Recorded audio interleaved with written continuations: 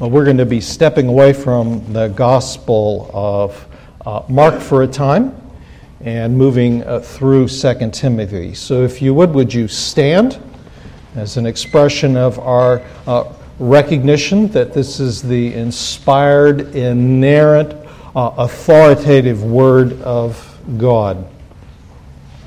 Father, be pleased to grant your blessing. Add it to your word, to both the reading of it, and give grace as it's preached. We pray in Christ's name. Amen.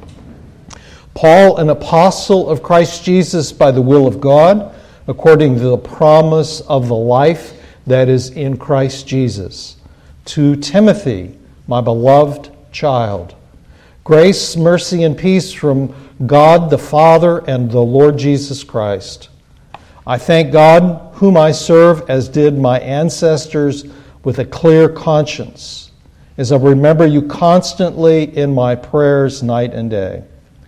As I remember your tears, I long to see you, that I may be filled with joy. I am reminded of your sincere faith, a faith that dwelt first in your grandmother Lois and in your mother Eunice, and now I'm sure dwells in you as well. For this reason, I remind you to fan into flame the gift of God, which is in you through the laying on of my hands. For God gave us a spirit not of fear, but of power and love and self-control. Therefore, do not be ashamed of the testimony about our Lord, nor of me, his prisoner, but share in suffering for the gospel by the power of God, who saved us and called us to a holy calling, not because of our works, but because of his own purpose and grace, which he gave us in Christ Jesus before the ages began, and which now has been manifest through the appearing of our Savior Christ Jesus, who abolished death and brought life and immortality to light through the gospel, for which I was appointed a preacher, an apostle, and teacher, which is why I suffer as I do. But I am not ashamed, for I know whom I have believed, and I am convinced that he is able to guard until that day what has been entrusted to me. Follow the pattern of sound words that you have heard from me in the faith and love that are in Christ Jesus. By the Holy Spirit who dwells within us, guard the good deposit entrusted to you. You are aware that all who are in Asia turned away from me, among whom are Phygellus and Hermogenes. And may the Lord grant mercy to the household of Onesiphorus, for he often refreshed me and was not ashamed of my chains. But when he arrived in Rome, he searched for me earnestly and found me. May the Lord grant him to find mercy from the Lord on that day. And you well know all the service he rendered at Ephesus. Please take your seats.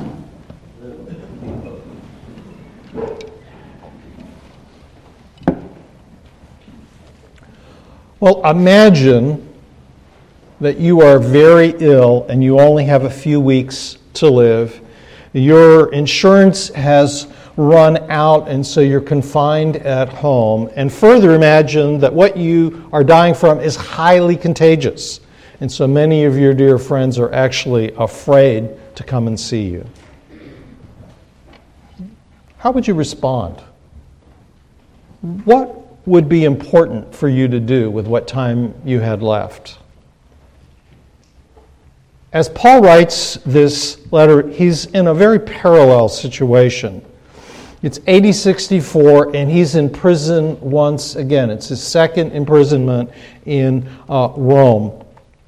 He was probably traveling for the 2 years in between his imprisonments, and in that time, Nero has reached a place where he's intent on actively persecuting Christians. He views them as a danger to Rome's power and stability. And so Paul, among others, are viewed the way we might view an insurrectionist or a terrorist.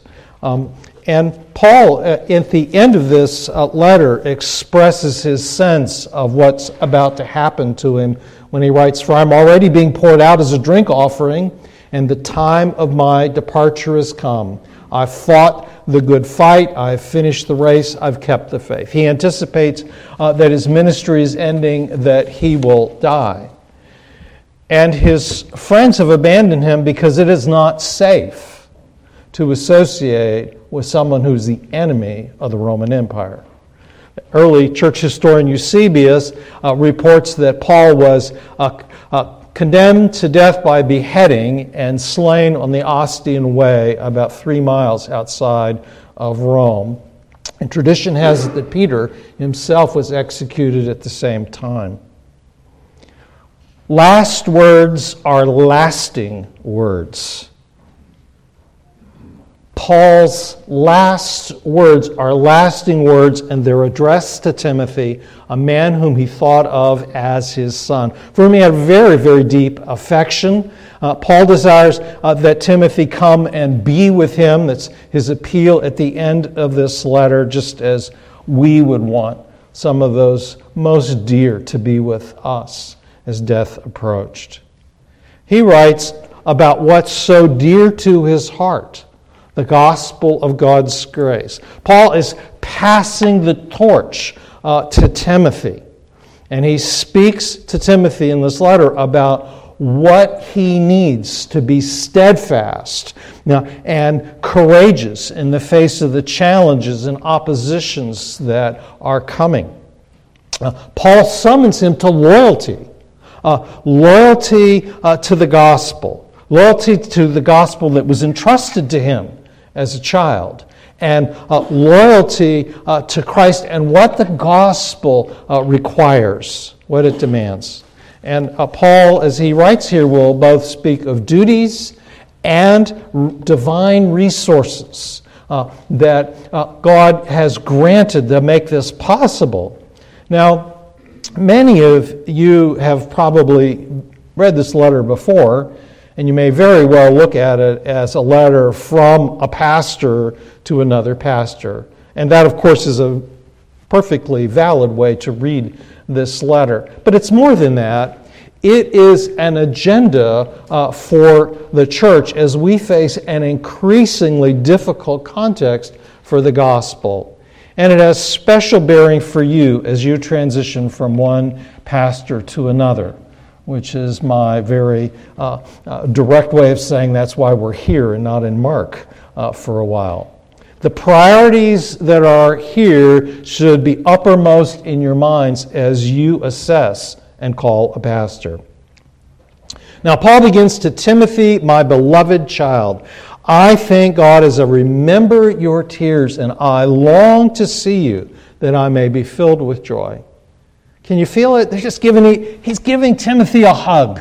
There's just this warm embrace in these words. Paul's affection for Timothy flows out of a deep emotional bond, and that bond had been forged over 15 years. Paul recruited Timothy in his hometown Lystra, and he would travel with Paul on the second and third missionary journeys.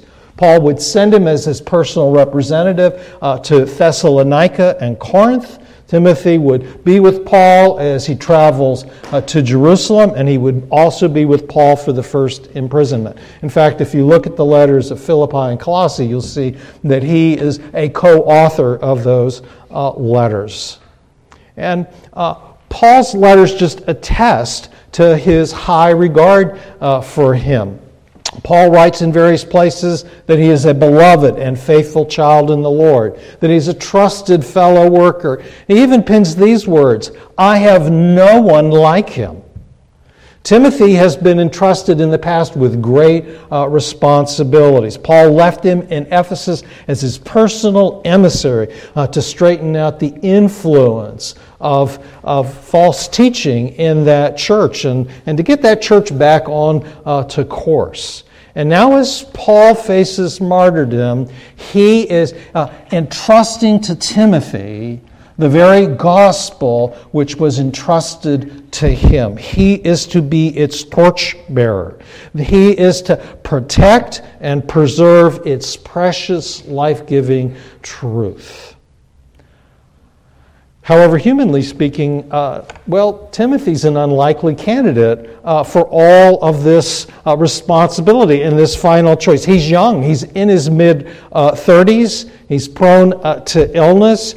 He doesn't have a forceful personality. Paul at times uses words to describe him and address him as a man who is timid by temperament. In other words, he's not the kind of person that people normally think of as a strong leader or a natural leader. And yet God has prepared him. And Paul urges him to think about and be loyal to the gospel heritage that he has. The gospel has been given to him in his home as a child. And he says to Timothy, don't betray this. Be loyal to what's been entrusted to you as a child, the rich spiritual heritage that you've received. He writes, I thank God whom I serve as did my ancestors. That's Paul writing about himself. He doesn't say, I was once a Jew and now I'm a Christian. He doesn't say, I was formerly a Pharisee, but I have nothing to do with those people anymore. No, in the very last words he speaks to the Sanhedrin, he stands up and says, I am a Pharisee, the son of a Pharisee. He doesn't distance himself from his spiritual heritage. He sees the coming of Christ and Christianity as the fulfillment of all that was anticipated in the Old Testament and actually an expression of the deepest aspirations of the Judaism in which he was raised. And so he can say, I live with a clear conscience. There's not distance. He doesn't, as we might say, deconstruct Judaism. He sees it as a rich treasure. And he says, likewise, Timothy, you have had Christ followers in your life from the very beginning, women of true faith in your grandmother and your mother. And he says, later in this letter, he says, how from childhood you've been acquainted with the sacred writings, meaning the Old Testament. These women, in other words, instructed Timothy from the Old Testament in the realities of the gospel and the wisdom of God's plan of salvation. These are his inheritance. These were women of sincere faith. They made the gospel attractive. And this is one of Timothy's great resources to stand under the pressures that are coming. Now, mothers, and you who are mothers, you have a unique ability to influence the rising generations. A mother's sincere faith is a powerful inducement for her children to persevere. The influence comes not from a performance-based, perfect parenting. No, it comes from a sincere faith that arises out of a personal relationship with Christ that's been nurtured and is being nurtured in Scripture and prayer and in public worship and deep fellowship. These habits of the heart that produce Christ-likeness. And many mothers actually are very worried about their failures as a mom. And how they've impacted their children. But the greatest gift you can give your children is not perfect parenting, but it's the model of your rich relationship with Jesus Christ. Of course, dads play a role too, and they might not be mentioned here because Timothy's dad was Jewish, and we don't know if he came to Christ. But one of the greatest gifts that a husband and wife can give to their children is a Christ-centered marriage. That's of incalculable value to a child. So parents, I urge you to be renewed in your determination to pass the gospel down to your children, especially in the years when they're under your roof. Both in those formal ways that you might in reading the Scripture and having prayer together and participating in worship together, but also, of course, in those casual moments that arise when life is lived close together. Your life example has enormous power, far more than anything else that touches the life of your child. I know that's true for Nancy. Her mom and dad were pillars of faith. They weren't perfect parents, but they were godly people, and their godly influence extended not just to Nancy, but to me and our children as well. And I myself had a godly praying grandmother who only I found out about really after I came to know Christ. And you children, you students that are here, embrace, don't resist this treasure that's being offered to you. Grow in grace. Don't turn your back on it and betray it.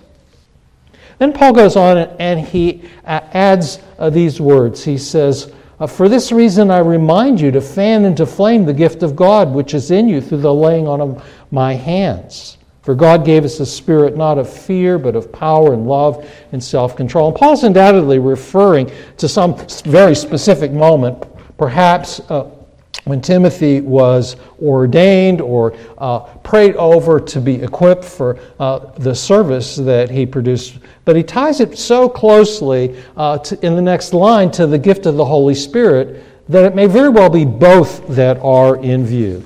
Timothy's ability to stand courageously for the gospel will happen as he draws on these divine resources. Timothy's personal discipline is necessary if he's to develop all of the gifts, both natural and spiritual, that he's been given. And he's to kindle these gifts in the way you might a fire, so that it flames up. They're to be kept ablaze by the exercise of them and his reliance on God to refresh them, to renew them. And note very carefully what Paul writes next. He says, the Spirit given to all of us, not of fear, but of power, love, and self-control. These words certainly apply to all of us. The Spirit is one of our greatest resources as we live as Christ's followers and as a church as we seek to minister to the gospel to those around us in a world that's really hostile. And where the world and the devil and the flesh make war against us. The Spirit's power enables us to be steadfast, to remain loyal to the gospel, to give way to the spirit of the age. And the Spirit's gift of love enables us to love not only people who are, that we find unlovely in the church, but to love those outside the church, those who are far from God and whose values we find ourselves in conflict with. You see, love does not seek to use power to force people to do something.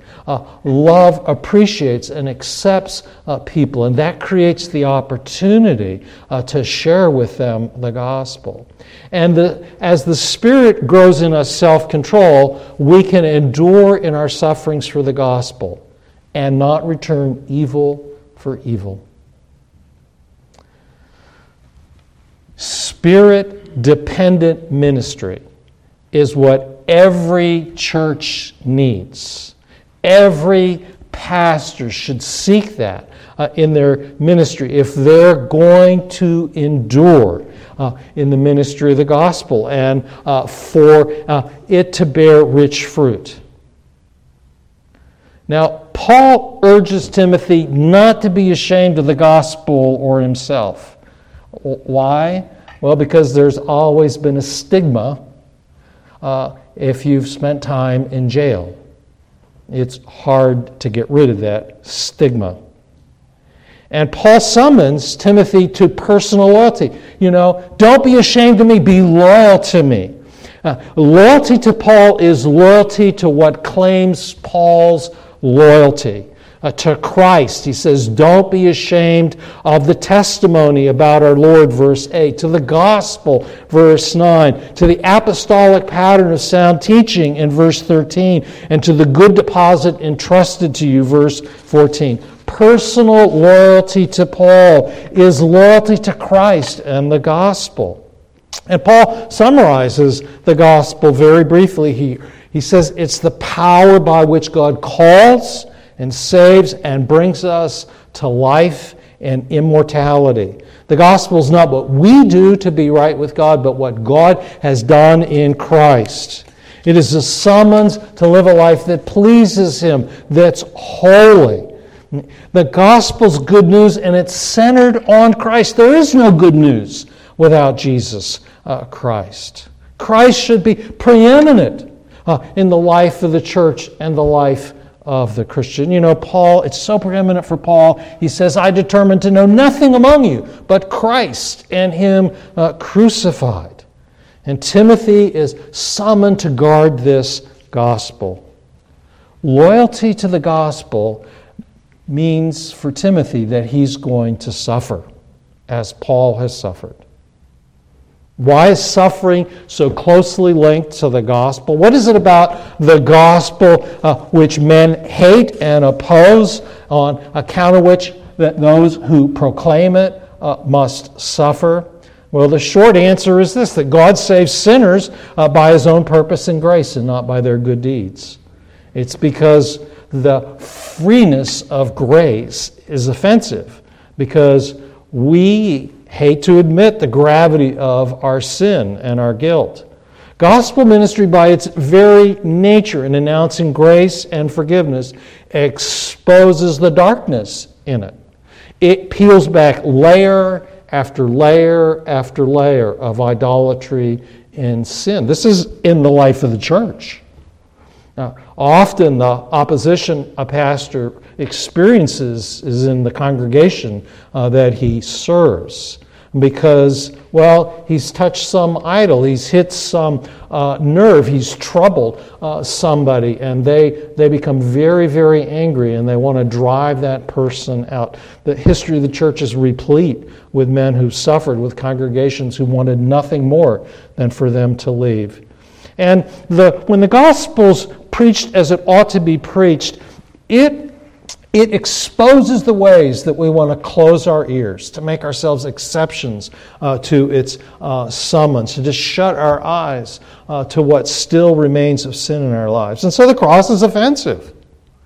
And the cross is deeply connected to the holiness of God and His expectations of us. The cross will only matter to you when you see how big your sin is. The bigger sinner you see that you are, the bigger the cross becomes for you if you're rightly related to the cross. And so faithful proclamation is always going to wound as it heals. It's going to expose as it cleanses. It's going to break, and it's also going to mend. And here we live in a day, and there's always been this temptation for pastors to take these sharp edges away from the gospel, to mute the reality of sin. Some, not all, who do that give in to amusement, even entertainment, or just simply their sermons are composed of how-to advice. And it's really just dressing a deep wound, just covering a bandage over something that needs surgery, instead of preaching Christ and His cross, which alone can cure us. No man and no church can proclaim the gospel and not experience opposition. Now, the primary way to guard the gospel is for it to be the center of every aspect of the life of the church. For every sermon, every Sunday school, every gathering, to be centered on the gospel, to be living out in some way its implications. And you can tell how the gospel looks like when it's central in the life of the church. Paul says this in the first letter to Timothy. He says, believers' lives will be characterized by love that issues from a pure heart and a good conscience and a sincere faith. What is it that displaces the gospel and pushes it out of center? Well, I suppose many answers could be given to this, but there's one I want to talk about for a few moments. And I do it at the risk of perhaps offending some of you. But I'm sure you'll agree with me, America is decadent. The life of our nation is one of its leading traits is decadency. It's the product of both wealth and success. And so it's not just that we seek comfort, it's that we do it to excess. And the way we do this, well, there are many ways that we do it, but one of them connects to something Paul mentions in both of these letters that displace the gospel, and it is controversies. It's about arguing about words that generate quarrels. Now, there are moral issues that the church must address and must not be silent about. Whether it's human sexuality, which is an especially intense focus right now, or physical and sexual abuse, which the church has failed to address adequately within itself, whether it's abortion or racism or injustice. All of these issues, most churches, including our own denomination, have written papers to guide us, to speak to these issues. These are all important issues that the Bible speaks to. But what I'm talking about here is how much the church has gotten to where it just responds to the news cycle. And the church, many churches especially, just take fascination with the controversial stories that reflect poorly on people whose theology or political views are very different than our own. Politics has become, for many, many people in America, their religion. It has displaced the place that religion used to have in this nation. And when it becomes the central or energizing force in the life of a church or in the life of a Christian, the gospel's been displaced. The gospel should energize us. And there's a second way that this manifests itself, and it manifests itself especially in churches that put high value on doctrine, on the teaching of Scripture, as we should. But you see, what it's produced, this love of controversy, is that we have energetic policing of other parts of the body of Christ. Other theological traditions, even the strands within our own, the people that are closest to us. We spend inordinate energy on that instead of just accepting that these substantive differences will always remain and that these differences are healthy. And you see, this love of controversy just is especially present for us because of the internet. Social media and the blogosphere they inflame people as if you could have a good theological, nuanced discussion on Twitter or in a Facebook post. It can't be done. You can't have the kinds of conversations where you really understand what people mean and how they're using these words and what concerns cause them to phrase things this way and what part of Scripture they especially are emphasizing. You just can't do it. And the result is that, what grows in people's lives is rancor, resentment, and exhaustion. And a kind of lovelessness, where the gospel should produce deep lovelessness. It's a ministry that Paul characterizes as actually ruining people. And it leads to the neglect, really, of the things that are so important. Not just the gospel, but deep discipleship. One of the lessons in the last 10 years, and especially since the pandemic, is just how shallow our discipleship has been. That maybe 10%, I don't know for sure, but 10% of the people who used to come to church regularly before the pandemic have stopped. Not because of their health, but because they got out of the habit. What was sustaining their participation in corporate worship was it was a habit for them. It wasn't that they had this deep value, that they recognized that it was central to what it means to be a Christian, to worship with others. And it's shown in the fact that for at least a decade now, maybe two, that a large percentage of Christian children growing up in the church do not embrace the traditional teaching about sexuality. In fact, it makes no sense to them whatsoever. Francis Schaeffer said this well. To do the Lord's work, we must do it in the Lord's way, not in the world's way. And this means we have to develop different habits. It means that character matters. We live in a culture of celebrity. And we're often drawn to people who have personalities that we might describe as having charisma. They're very, very attractive. But what counts is character. And having a deep renewal and commitment to discipleship means finding and forging new practices that connect deeply with people in the 21st century. Because simply passively listening to sermons has not produced the kind of disciples we would hope. So let me sum up. Just land this here. It's not just the search committee who's going to call a pastor. You as a congregation are going to call a pastor. And you're going to select a pastor. Call a man who is passionately loyal to Christ and whose life gives evidence that it's centered on the gospel, who preaches the gospel so that Christ is exalted. That will bear fruit. A man of character, not who loves controversy, a man deeply committed to evangelism and deep discipleship. They are intricately joined, wedded. There's the word I'm trying to say, wedded with each other. And it's not either or, it's not first and then, it's both and it has to be like that.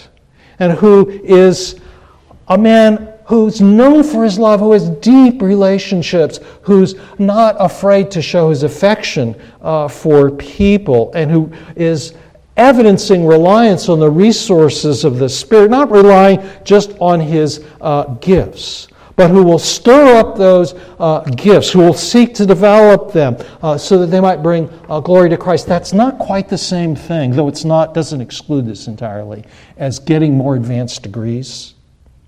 That's not the same thing as stirring up your gifts. It means someone who's committed to working for a lifetime at becoming better as a preacher, or better as a teacher, or better as a shepherd, or better as a leader.